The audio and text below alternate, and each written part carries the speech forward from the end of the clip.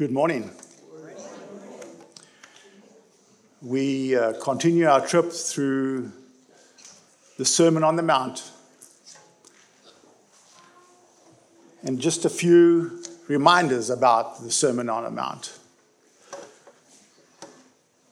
When we first start reading this, it almost seems like a conflict in Jesus' teaching, where he told us that he came to this earth to lighten our burdens, not to make it more difficult. And then he preaches the sermon with a whole bunch of complex things that we now, and difficult and impossible things as sinners to perform. And it almost appears to be a conflict with these teachings. But it is not. We have to remember two things. Number one, Jesus the Savior. Jesus came to this earth for one purpose and one purpose only, and that is to save us. Salvation is assured.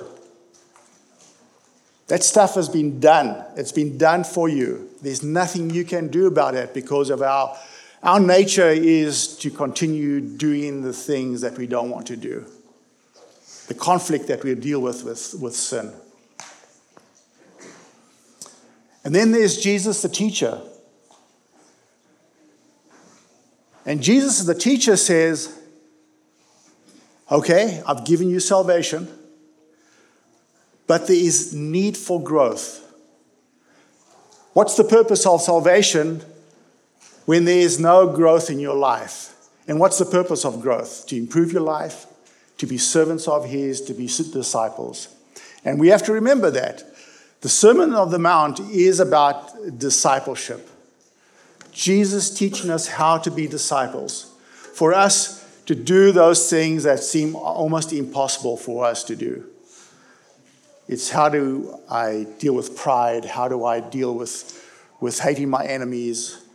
And you've heard all these teachings as we've gone through the weeks.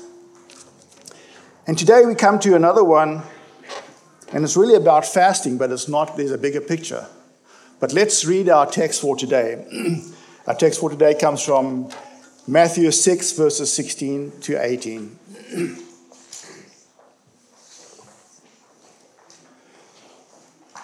When you fast, do not look somber as the hypocrites do, for they disfigure their faces to show others they are fasting. Truly, I tell you, they have received their reward in full. But when you fast, put on oil on your head and wash your face, so that you will not be obvious to others that you are fasting, but only to your Father who is unseen, and your Father who sees what is done in secret will reward you. A little background to this. So what is it? Why is he talking about this washing your face and put oil on your head?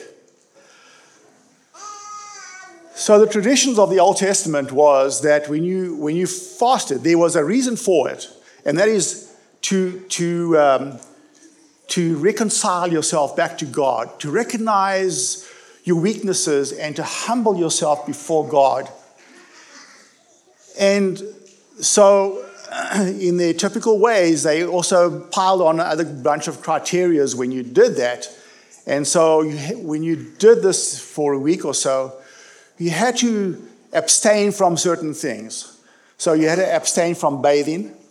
You had to abstain from any anointing, where that anointing, when they use the word anointing, it is for religious reasons as well as for cosmetic reasons.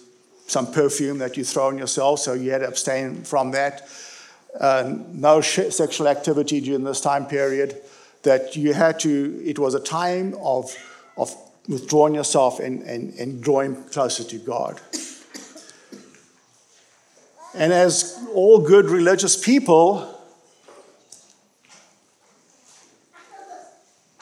some people discovered that they could get some attention by not bathing. And their faces used to be, the other thing that you had to do was actually cover your face so that you could, you disguised yourself, and you often wore a veil during this time so that people didn't see who you were, so that you were anonymous in your fasting.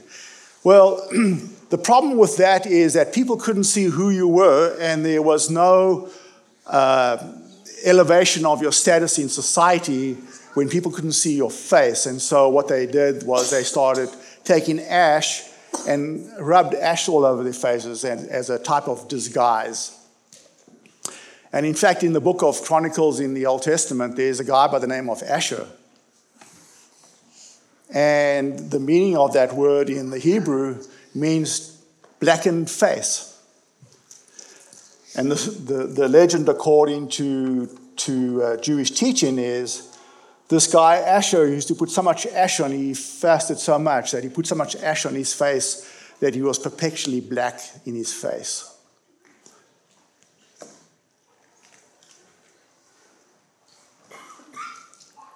Totally drawing attention to himself. The irony of this is so incredible, as Jesus talks about. The hypocrisy of this. And there's several ironies about this.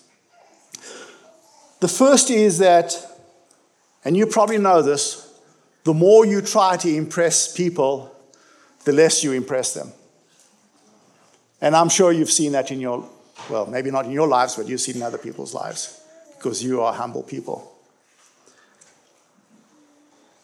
And secondly, this was a time of humiliation, a time of setting ourselves aside, breaking away from worldly things, worldly thinking, and putting ourselves in a state of worship. And yet, all these people were doing was drawing attention to themselves. An absolute lack of humility. And this is really the bigger picture, the bigger question about this whole teaching. It's about humility. There's basically two types of humility. Our humility to God and our humility to our fellow men. And they really behave in different ways. And a lot of our teaching is going to be concentrated on our humility with fellow men. But I would like to say something about humility to God. When we humble ourselves before God, we recognize His sovereignty, His power, His godliness, His righteousness, the supreme being, the ruler of the universe. And we are humble, broken people who attempt to worship Him. And so, when we humble ourselves before God, we are not on the par with God. We are below God, and we worship Him as a supreme being. The only being that we should worship in that way. He is the only being that is superior to us. Maybe angels are as well. I'm not going to debate that, but we can discuss that. But really, God is the sovereign God, the God to be worshipped, and the person or being that we need to humble ourselves before. Then is our humility with fellow man, and this is where confusion occurs. So what is humility? And I'm going to offer 3 definitions over here, because often when we think about humility, it's often about what you don't do. It's more almost phrased in a negative context of our behaviors. And the first definition of humility is give up certain self-aggrandizing thought patterns, reflexes, and behaviors. So we're going to break that down. It sounds like a lot of big words. So I think you know what aggrandizing means. Aggrandizing is putting yourself above everybody else. Look how great I am. Huh? Big guy. So that's a fairly simple one. Thought patterns, usually comparing ourselves to others in our minds. So immediately there's a thought pattern when you see there's a stimulation that occurs, there's something that occurs in your mind, and either you're gonna react to that in certain ways automatically, and that one of those is to either elevate yourself or put yourself down or be neutral.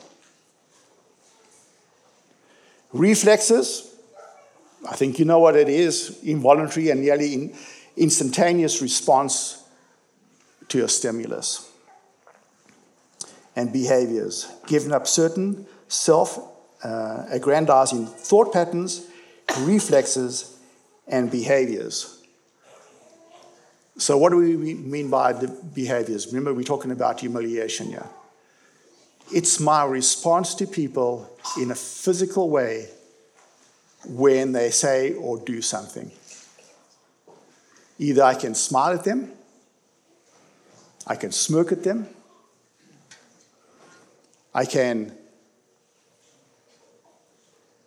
reward them with an acknowledgement or down them with a non-acknowledgement. That's our first definition. Definition number 2, and these will come together, a sense of emotional autonomy. So once again, what do we mean by emotional autonomy? And we have a definition for that. The ability to have significant control over one's life, to be able to make decisions and to relinquish the interpersonal dependency on others. A lot of words, it's quite simple. We don't need other people to make decisions. We are autonomous. We are self-confident. We feel and make decisions without having the support of anybody else. Like going to a restaurant. What are you going to have? And people don't want to make up their minds as to what they're going to have until you make up your mind as to what you're going to have. You cannot make your decision on your own. I mean, this happens in life all the time. Self-autonomous.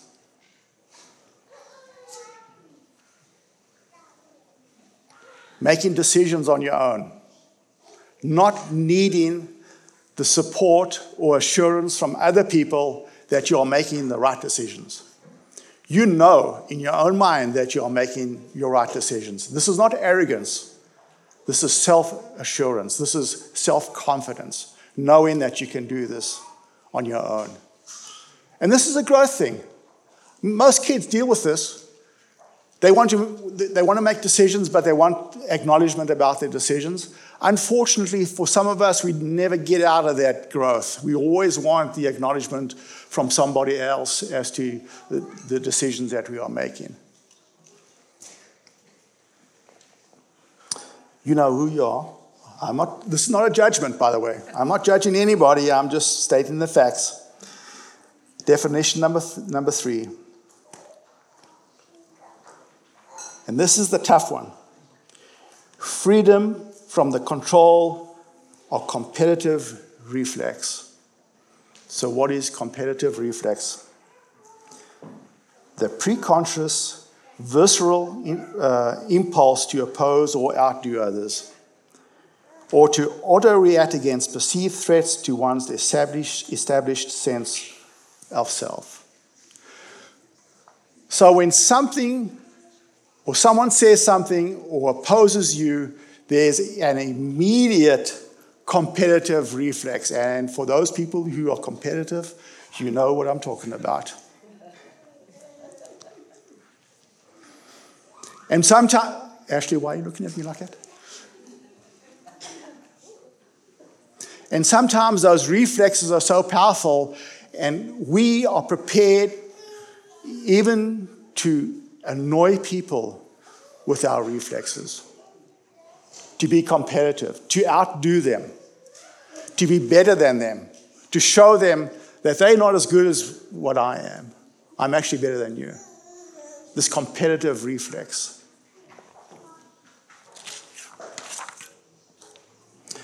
So what are the characteristics of humility? I've just been through some definitions. Humility is about emotional neutrality. Neutrality doesn't mean that you're indifferent, that you're neutral, you can make decisions on your own. It involves an experience of growth in which you no longer need to depend on others let me read that again. It involves an experience of growth in which you no longer need to put yourself above others, but don't put yourself below them either. So there is no need for you to put yourself above somebody else, and no need for you to put yourself below somebody else. That's self-deprecation. And self-deprecation is not humility. We'll talk about that a little later. Number 2, everyone is your peer. Every human being is your peer, from the most important person to the least. You're just as valuable as every other human being on the planet. No more, no less. Let me say that again. You are no more valuable than any other person on this planet, and you are no more or no less valuable as them. You are of equal value to everybody else on this planet. No one is above anybody else. No prince or king, president, prime minister, peasant, servant. We are all peers.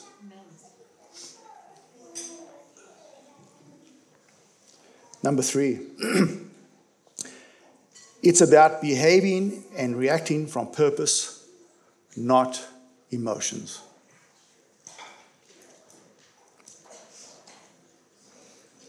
How often do we react to situations with our emotions? Our emotions move first before sitting down and thinking, or just taking a moment to think about our reactions.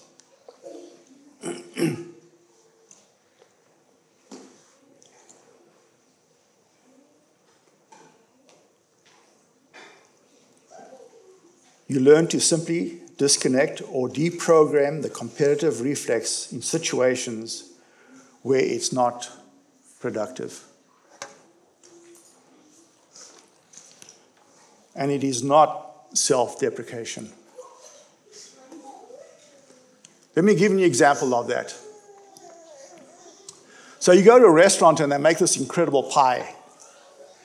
And you say to yourself, I'm going to replicate this pie at home. And you replicate this pie at home. And you serve it to some friends. And you don't taste it. Your friends say to you, man, that was delicious. That pie was really good. You can react, and if it was good, you can react in 2 different ways. The self-deprecating person would say, man, I tasted this pie in such and such a restaurant, and I just made a total mess of it. It does not taste as good as what there is. It is horrible. I am sorry that I even gave it to you. That's self-deprecation. That is not humility. A humble person would say, thank you for that compliment. I appreciate it. I tasted this pie at a restaurant. I really enjoyed it. And mine is not quite as good as them, but I hope to improve on it. Total different reaction to the same situation.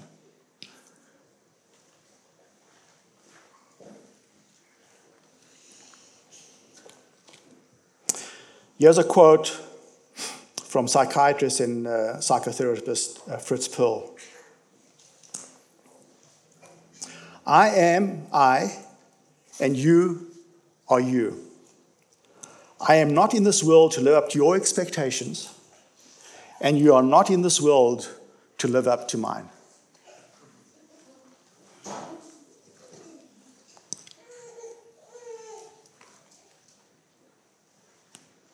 How do we struggle with this one?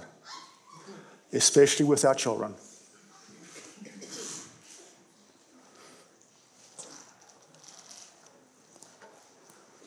So here's a competitive reflex example, and I said I would come back to this. A friend has just remodeled their home, and they are pleased and proud of the results. She invited to come and have a look.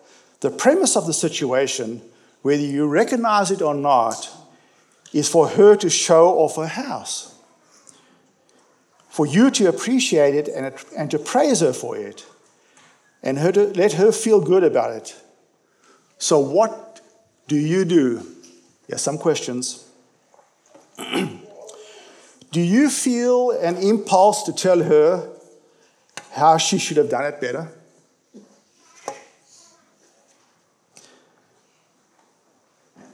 Do you explain things to her, signaling that you know more about these things than what she does? Do you straighten that picture that is slightly askew? Do you discourse on how it would look, discourse on how you did it better in your own home? Tell her how to do things better? Do you tell her about your similar accomplishments? Or do you support her in a moment of triumph, satisfaction, and self-congratulation? I think we all struggle with this, especially if we classify ourselves expert in whatever field it is. We are so reluctant to reward people for what they have done, especially when we know they could have done it better. But it's not for us to decide if they could have done it better or not. We need to rejoice and celebrate with them in their moment of triumph. That is true humility. Not bringing my story into their story, excluding myself from the picture, making them the total concentration of the moment.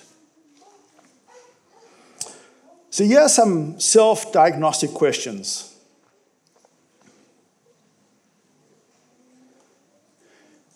Do you offer unsolicited advice to others on how to live their lives better? Parents with adult children?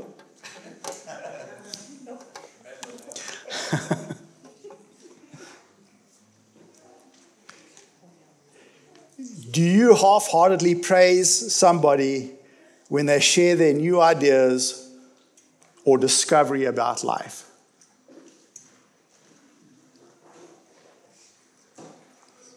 Well, that's great. That's wonderful. How often do we squelch people by just the way we say things?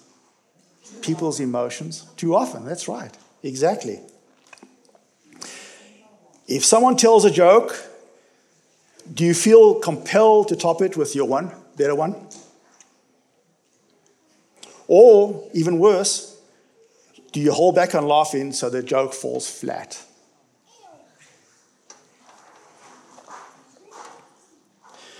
Do you always have a better story, a better example, a better suggestion, or a better solution? How often can you listen to a story and not insert your story into that story? How often can you not hijack a story? That's true humility. I am not important when I listen to your story. I want to hear your story, and I want to hear your story to completion. That's humility.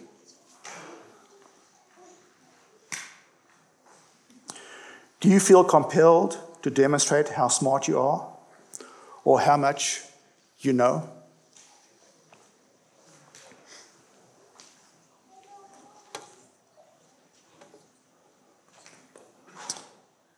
So here's the bottom line. And this is where the whole concept of humility combines with this concept of discipleship, being a disciple of Jesus. Are you willing to wound others by attempting to elevate yourself above them? Or are you prepared to deal with them as equals and to celebrate with them on their moments of accomplishments?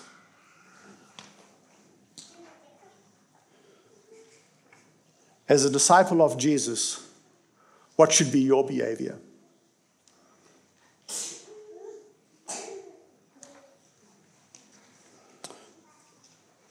Humility is for us, and it is for others. Why for us? It is liberating. You no longer feel that you need to compete with anybody else. You don't feel the need to elevate yourself. You don't need to feel less than anybody else. There's no need for self-deprecation. There's no need to be any different from somebody else. You can listen to other people, be equals, and not compete with them. And for others, quote from psychiatrist William James, "The deepest craving in all human beings is a desire to be appreciated." The deepest craving of all human beings is a desire to be appreciated. This week, we had lunch on several occasions with old acquaintances, and we were just catching up. And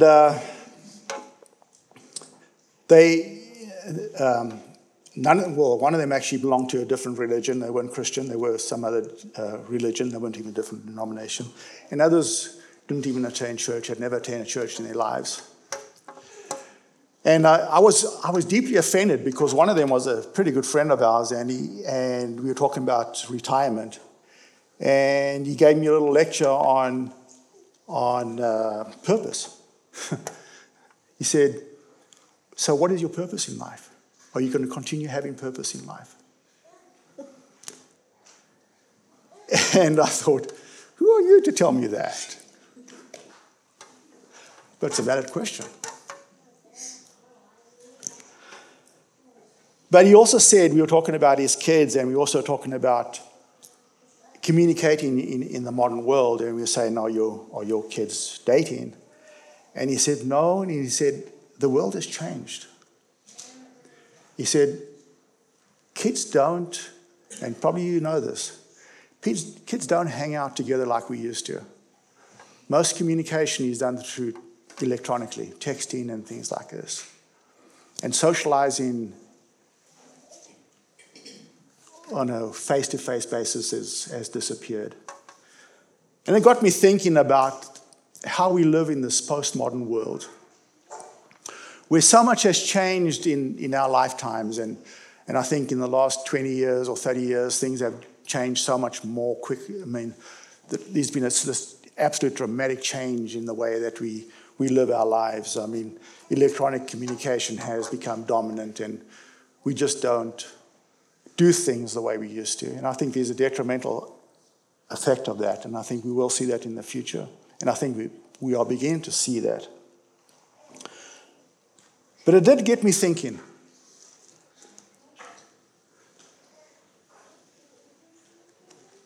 Those three bottom words in our mission statement: to belong, grow, and serve. We belong so that we can grow, so that we can serve. And I thought to myself, and I thought it on a personal basis, and then I thought about it on campus basis, and then I thought about it as a church as a whole. When I use the word church, I'm using the word church in the universal Catholic thinking, in that the church of God is God's followers in total. It's not a denomination. How are we responding to the modern world? And even more importantly, what do we have to offer to make these people's lives different, to improve their lives? Or do we have anything to offer?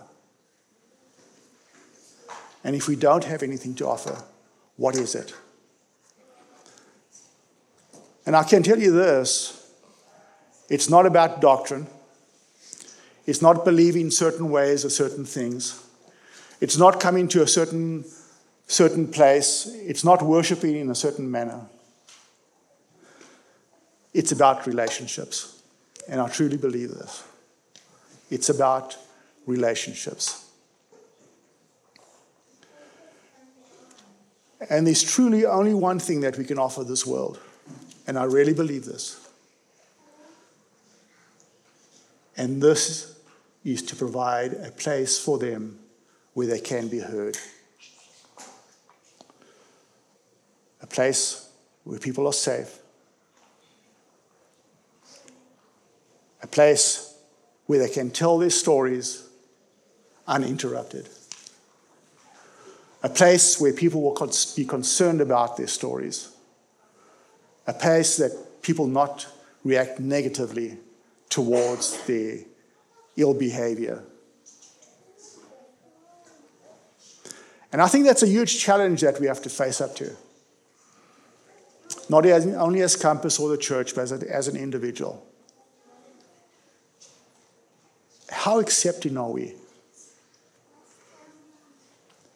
How good are we at listening? How good are we at treating every single person as a peer?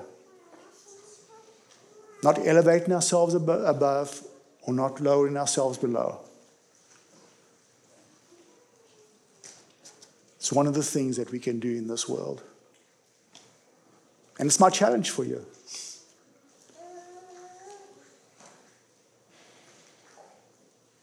Make this world a little different, a little better for somebody else. And maybe that is your purpose in life.